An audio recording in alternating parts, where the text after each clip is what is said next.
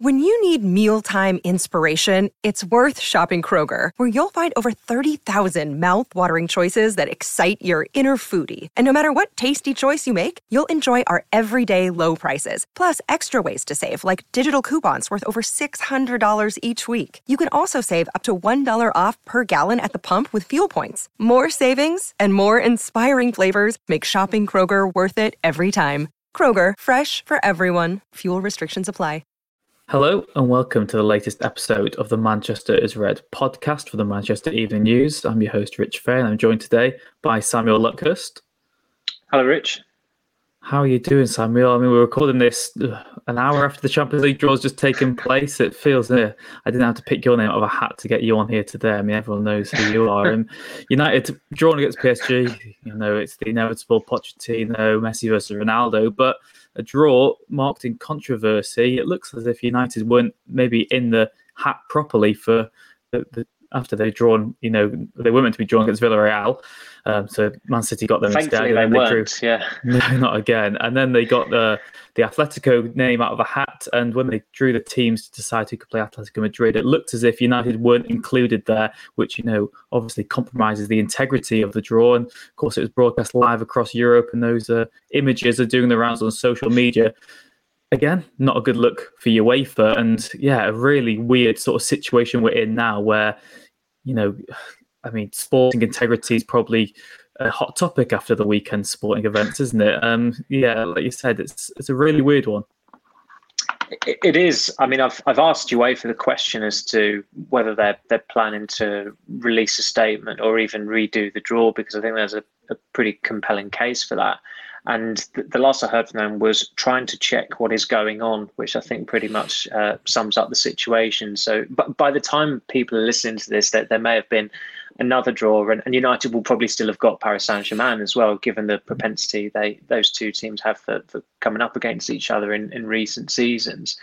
But the footage was quite telling. It was quite apparent what happened. I think some people are trying to strangely excuse it because United were in the Villarreal pot, so they shouldn't have been in the Atletico pot. But I didn't quite get the logic behind that. I think ultimately the integrity of the draw was compromised by what happened.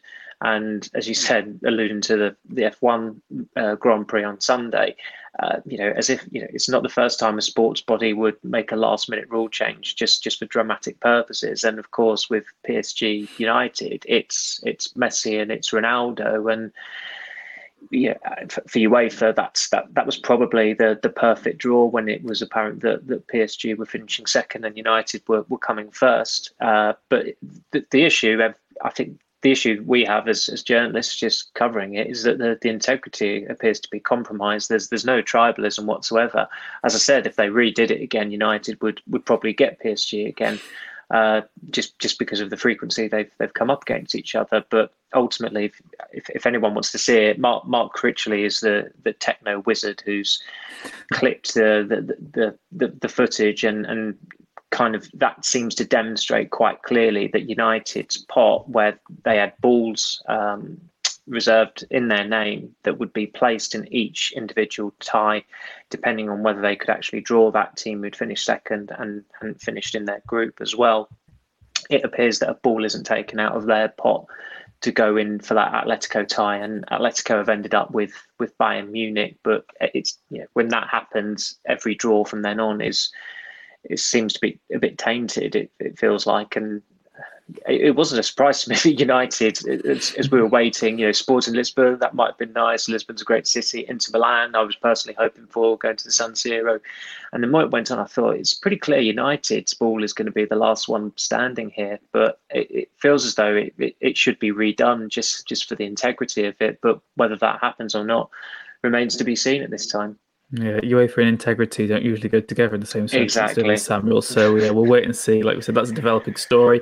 Whenever you listen to this, check the MEM for all the latest on whatever is happening with that draw. And like we said, it almost feels pointless, this next question, because we're going to talk about a tie briefly that might not even take place, Samuel. But like you said, even if they redid the draw, it wouldn't be a surprise if United did get PSG. It is a fascinating one. The headlines write themselves, don't they, in terms of this? What do you make of that as a prospect? Do you think United would I mean, Cavani came out, didn't he, over the weekend, said he didn't fear anyone. Obviously, you get those sort of cliches. You've got to beat the best if you want to win any competition anyway. Mm-hmm. United and PSG, we saw PSG. I was at the Etihad when they played Man City. They were feeble, lackluster, had no game plan, were a team of individuals.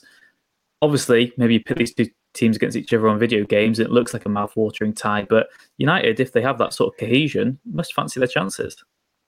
I agree. I think the notion that some United fans are going on about the draw because they don't want to play against PSG is completely inaccurate. I think that there's a lot to go at PSG. And of course, as you said, you were at that game when City played there.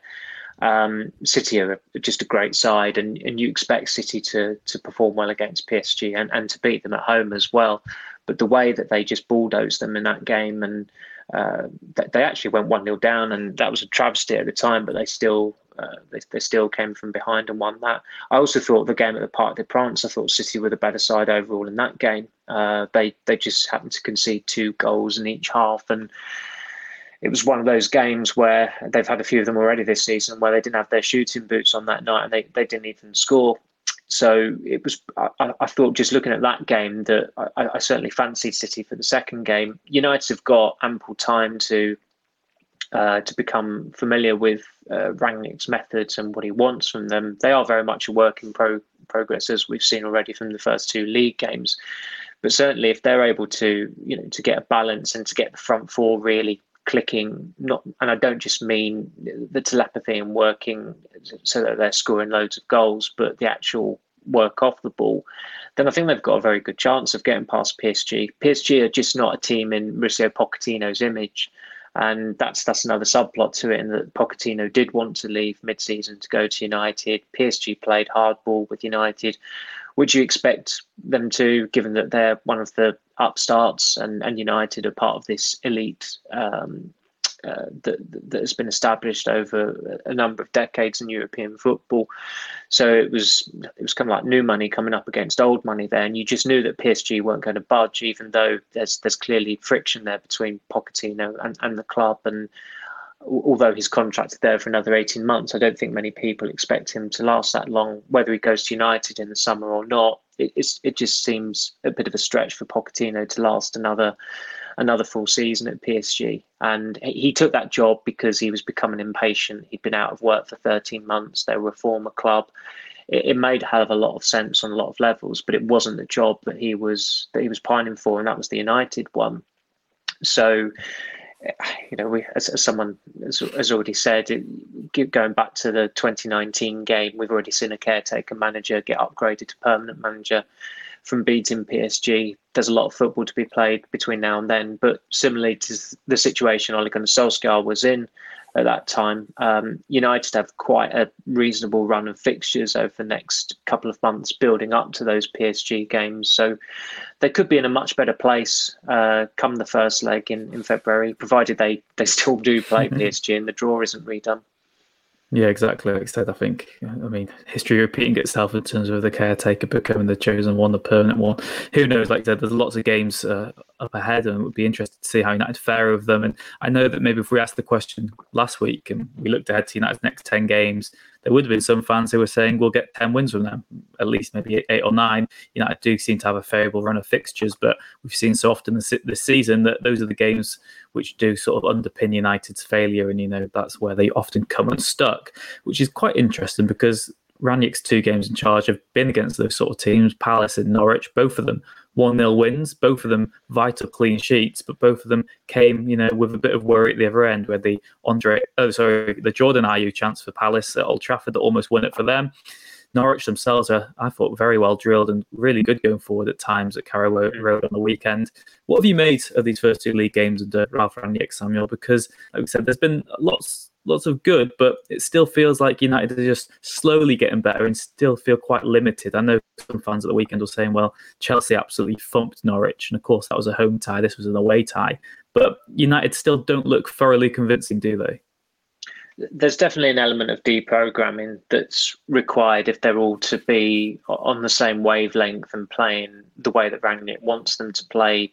Very early on, we saw Fernandes ping a direct pass for Rashford to run onto, and Rashford had held his run, and then come the next stoppage, Fernandes was pretty much asking him, why didn't you run for that? That was probably the only one all night where that wasn't on Fernandes. Every other misfire was very much on him. His form for a number of months now has been really, really poor. His performance level is consistently low. I think he's lucky to have been playing as regularly as he has been in the Premier League. Michael Carrick obviously jolted him in Spain for the Villarreal game. He came on, did well, and he seemed to play a lot calmer, but he's regressed since he came back into the team at Chelsea. And although he had a part in Sancho's goal in that game, it was only because Jorginho miscontrolled the ball. It was Fernandes' hoik that was pretty much being ridiculed by the Chelsea supporters. But looking at the team on Saturday, Fernandes and Rashford are the ones who just aren't at it at the moment. They've not been at it for quite a while. I think we all sensed that it was going to be an unchanged side, even though Greenwood had submitted a compelling case against Young Boys, because the team against Palace had pretty much a week to prepare for the Norwich game. They'd been training in a different group from the other group that was down to play against Young Boys as well. But I thought Rangnick's assessment was completely accurate in that he praised pretty much the 7 starters who were behind the front four, but he questioned the way the front four approached the game. And he was right to bring Greenwood on when he did. I think the only twist to it was that it was Sancho who came off. I thought of the 4, Sancho was probably the brightest when he was on the ball and looked the most threatening. But again, for the second league game running, he was the one who was first off, and somehow Rashford saw out the game, which was mystifying not just those of us in the press box, but speaking to United fans who were there after the game as well. They were pretty staggered that he'd played out that game. The good thing for United is that they have got options to come into that front four, and I think they need to persist with the front with the current formation. Just because they need an identity again. The run of fixtures is quite inviting, and I think they can get by with it and get into that groove as well. And you look at Van der Beek, Greenwood, those are 2 players who could very, very easily come into that team. Lingard's another one who has to be in with a shout, even though his future is very much up in the air, to say the least. But he's, with his intensity, with his work off the ball, I think that is quite aligned with what Rangnick wants from forward players. But it remains to be seen if that comes off. Cavani's a very intense striker as well, which I think will be beneficial for United, and Ronaldo whenever he is fit, whenever he is available. I think he's only been available for 8 or 9 games this season. That's been the problem with his time at United. But even the defensive side at Norwich, United were giving away too many chances, and Rangnick was dissatisfied with elements of that in terms of giving away free kicks, the amount of corners they had to defend. They were far from watertight, and I didn't really. It never struck me as a game that United were that was going to be a breeze for United. Norwich are a different kettle of fish altogether now with Dean Smith as manager.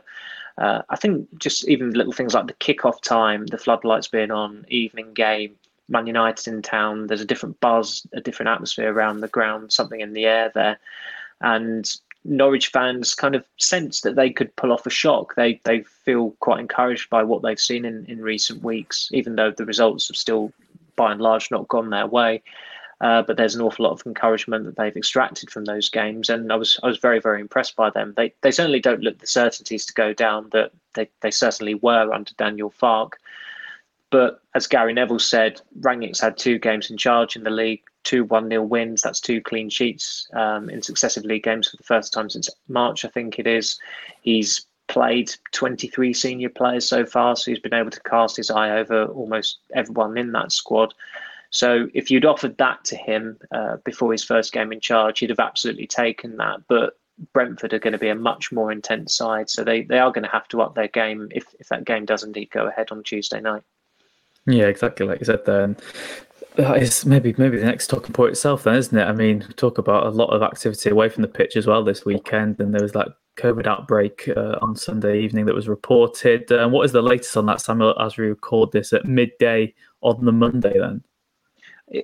United said it was a small number of cases, which would indicate that they don't feel as though the fixture is in jeopardy, but they've not actually specified whether they've requested for the game to be postponed. As you say, kickoffs 31 and a half hours away, or just over 31 hours away now. Very, very precise there, but it would have to be extreme short notice now for that game to be called off. The players, there was a bit of noise this morning online about it being strange that none of the players turning up at Carrington this morning. Well, that's because they're not scheduled to turn up at that time the day before an away game, an evening away game. They'll be training in the afternoon, and then they'll be likely going off to the airport and flying down to London for their overnight stay ahead of the Brentford game. So there was nothing strange about that. The fact that a press officer drove into Carrington would suggest that, I mean, it's not much of a story. Well, it's not a story. Press officer drives into Carrington for work, but the fact that someone who normally travels with the team was present would indicate that the training complex doesn't need a deep clean, and the outbreak has not been widespread.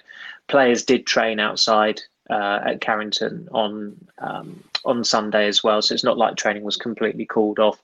The players who started at Norwich on Saturday didn't train at all because it was a recovery day for them. So it was just the players who only played a little bit in that game or didn't play at all, who, provided they tested negative and were fit to train on Sunday, that trained. So hopefully it goes ahead. In the news cycle maelstrom that is Man United, it's gone quite a long way down now, given the Champions League draw. So hopefully, as I said, there are no more drastic developments on that, and the players punch in and train and then head off to London. Yeah, I guess from your point of view as well, Sam, almost exciting to go down to Brentford, a ground you won't have been to before. What would you expect from that as an away day yourself? Is it one you are looking forward to, albeit a midweek one? I was certainly disappointed never to be able to go to Griffin Park. United I think the last time they played Brentford was in 1975 when obviously Tommy Docherty was manager, and that was in the League Cup. They've not played each other in the league since 1947, which is remarkable when you think of some of the teams just in the FA Cup. United drew Yeovil 3 years apart, and there's Brentford who've had a pretty reasonable profile in the Football League for a number of years now. Yeah. And they've just never ever played them, and never seemed to come close to playing them either. But Brentford have done brilliantly this season. They've been one of the major success stories of the Premier League ever since that first game against Arsenal on the Friday night, where I thought good on them really when they were doing a lap of honour at the end of the game. It was bringing the supporters and the players together back in the Premier League for the first time, beating Arsenal on a Friday night. They were well entitled to milk that moment. I thought, even though it was just the first game of the season, it was just brilliant to see, just to have a full stadium back in English football, and the players and the manager seem to have a real connection with those supporters as well, which is some going, given that they moved into that stadium during lockdown, I think it was, and so Griffin Park didn't have the send off that it would have deserved. But they're a very intense side, and Rangnick's already said that he expects them to be more physical than Norwich, which I think they will be. I think just the running they do, and the profile of players that they've signed, and the way they've adapted to the Premier League. In retrospect, maybe it's not so much of a surprise that they're doing as well as they are, because they've got the capabilities in their squad. But still, to have 20 points at this point is phenomenal going. And from United's supporters' perspective who'll be there, it looks like it's got scope to be a pretty good away day. I think the fact that it's an evening game will lend to the atmosphere as well, and where the away stand's situated, it's quite close to a goal, which is always what you want as well. You don't want what I think it was Martin O'Neill at Sunderland. He had the away fans put in the tier above one of the goals, and Newcastle as well. You're up in the gods. As far as away ends go, though, those are not ideal in terms of milking or savouring a goal when it goes in. No, not at all. And I mean, you said that United haven't faced them in the league for so long. Of course, they did meet in pre-season. Not that matters too much. I mean, even Andreas Pereira scored a wonder goal, so you can basically chalk that off as an irrelevant match. In terms of what you expect from United this midweek, then, Samuel, you've already hinted maybe at your personal selection in terms of a team. Like you there, I think Greenwood has to be starting these sort of games, I think particularly with Rashford's poor form. Bruno Fernandes is someone who is still being given a bit too much lenience in the starting 11. I think I saw before that he gave away the ball 26 times against Norwich at the weekend, which is just absolutely...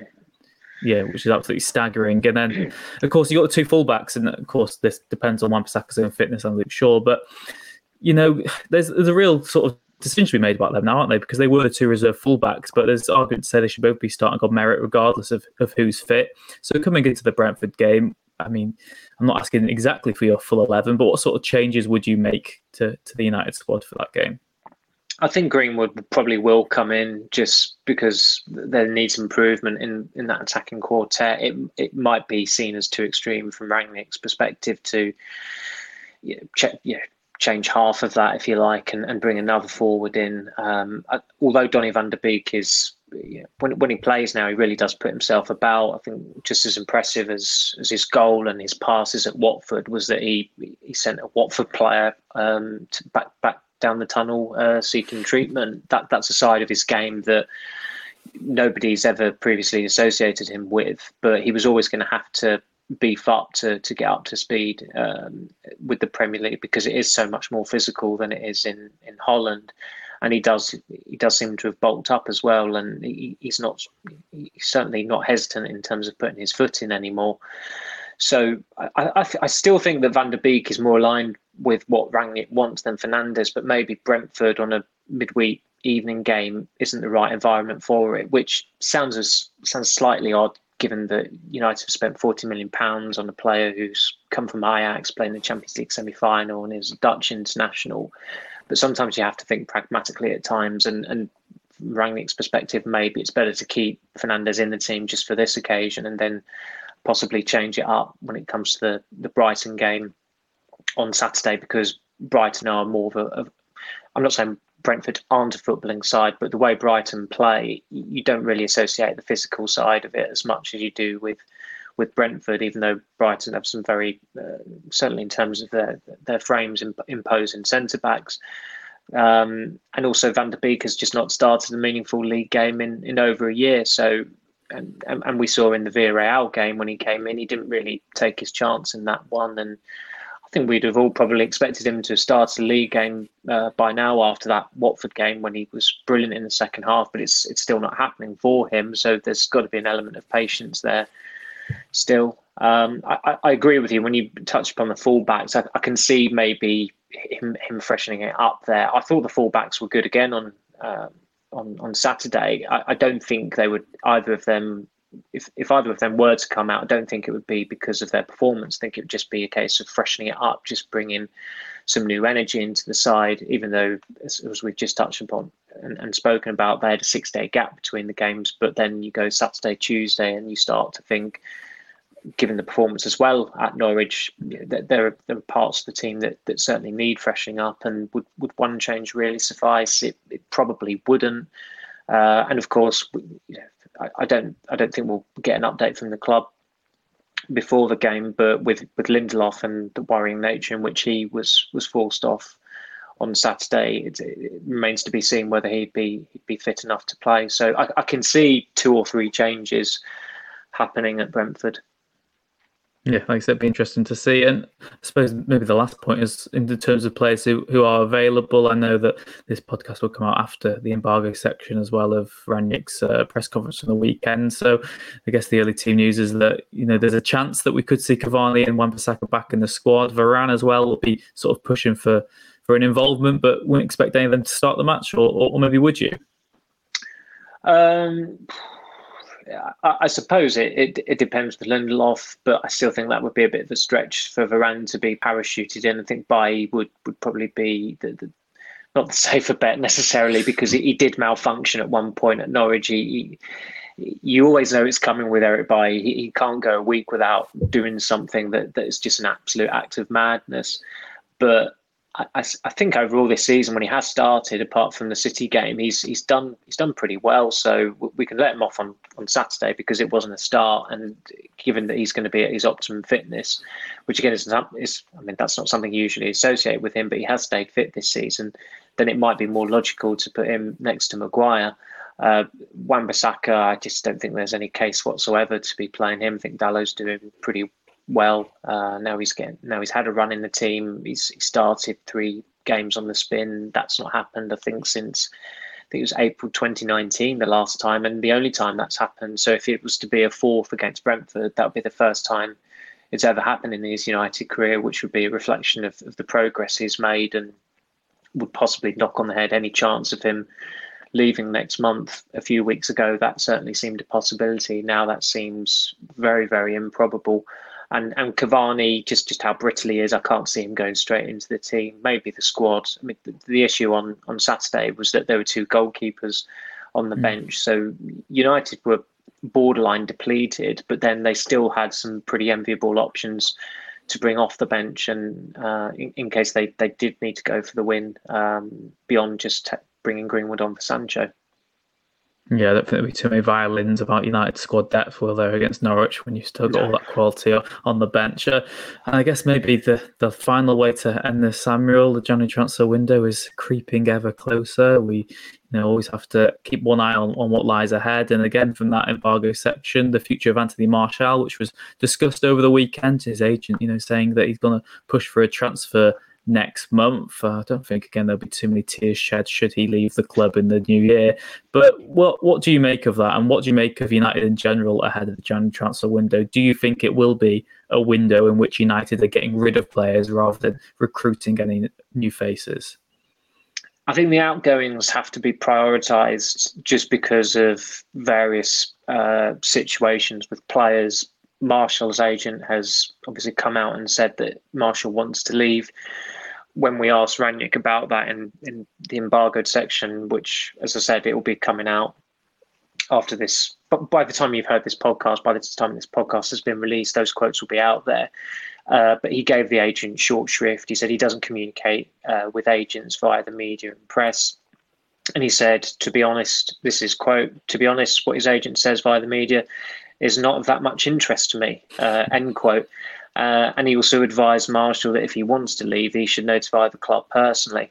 So he confirmed what everyone suspected, that Martial had not gone to the club, notified them of his desire to leave. It was just a case of the loudmouth agent probably get the okay from his client and then go into a media outlet and saying, yeah, he wants to leave. The timing of it is not a coincidence. It's early December. It's alerting a number of clubs, if they would like to do a deal for Anthony Martial next month. They've got the best part of 2 months to get something, to get a package in place, if you like, if they feel as though they can pull it off and they want to pull it off. Because obviously it's a very short month. There's not a lot of time to get those deals done. It's not ideal. Rangnick said January is not a sustainable month in terms of transfers ordinarily. But with Martial, I mean, with Martial, it's such a strange one because, okay, it's fair enough that he will want to leave next year and it makes infinite sense for United to sell him next year. But January just seems very, very unlikely, certainly permanently. It's very, very difficult to pinpoint a club that you could see that deal happening. I mean, Newcastle clearly would be able to finance it, you'd have thought, but would Martial relish going to Newcastle? Would he want to go to Newcastle? I highly doubt that. I know he's had a pretty dreadful 15 months or so, but and he is 26. I'm sure there's still some people who refer to him as a young player, but those days ended 3 or 4 years ago. But there's probably a club out there that still thinks that there's a project with Martial where they could make him a world beater. I just don't think he's got the mentality to be a world beater at Man United. He could go to a club in Italy and thrive. I could quite easily see that, or another club, maybe not necessarily one of the big clubs in the Premier League. I just don't think he's I just don't think he's really quite up for it enough. He doesn't. I hesitate to say, given his knee injury at the moment, which seems to go back to last season, I hesitate to say that he's another of these players that Solskjaer ran into the ground, because Martial doesn't run. He unfortunately he ambles about too much, and that has vexed a lot of United fans for a number of years. When he turns it on, his ceiling is really, really high. He has a world-class ceiling, but you can't keep on harping on about that when he's had 2 good seasons in 6.5 seasons. In a lot of ways, he symbolises the post-Ferguson malaise in that he was an exorbitant signing. There's an element of player power there as well. The way that United kowtowed to his demands in Mourinho's last months and in Solskjaer's first couple of months as well when he got that new contract. But certainly next year has to be the right time for all parties concerned, just to get as good a deal as possible and let him go. He's only got 1 goal this season. He's got 4 Premier League goals this calendar year, I think, 7 goals last season. That's a really tough sell for a club to actually come in with a fee in January. And I noticed Lombele didn't say permanent sale. He just said he wants to leave, and that could be a loan with a view to a permanent move. But would United be comfortable with that and Martial and Lingard go in the same window? Suddenly you start getting to that territory where maybe there's too much risk involved in it. You go back to 2017 where they let Schneiderlin and Depay go, which made infinite sense given the money they received for both players. I think Schneiderlin was rising to 24 million. Depay, they probably got 21 million pounds out of altogether from Lyon, possibly two really good deals. And even though those 2 players weren't playing a hell of a lot, the squad size still went down enough for it to be a bit of a risk. And then come March, where again Bastian Schweinsteiger, who's probably more peripheral than either of those 2 players all season, went to Chicago. United suddenly started getting a couple of injuries and suspensions, and Matty Willock's on the bench. If Schweinsteiger had stayed for the rest of the season, I think he'd have actually played quite a big role in United's running, whether it was the Premier League or the Europa League. I think he'd have got quite a lot of playing time. So it's just managing that squad size, but certainly they need to get into a process of becoming proactive sellers, because it's not happened often enough this season. The Daniel James case obviously was pretty outstanding because of the fee they got from Leeds, and Ed Woodward even decided to mention it on his last conference call. They were that proud with the work they did in selling a player for such a quite strikingly high fee, but they don't do that often enough, and they've just got to be decisive, because there was too much indecision under Solskjaer in regards to a number of players' futures. Yeah, exactly. I think that'll be the real sort of test of how far United have changed in those years to come. Like you said, Samuel, it's not just what's happening on the pitch, it's what's happening off it. And yeah, this week, well, let's hope that things on the pitch can take the centre stage again. It feels like we've had a lot of distractions, like you said there, in the last few days. And United versus Brentford in midweek should be a chance for United to continue this upwards turn of form under Ralph Rangnick as he looks for his 3rd league win as United manager, and maybe the 3rd clean sheet as well. Samuel, thank you very much, as always, for joining us on the Manchester is Red podcast. Thank you, Rich. Appreciate it, as always. And thank you very much, wherever you might be in the world, once again, for listening. As always, please do leave a like and subscribe if you haven't already. And we'll see you again next time.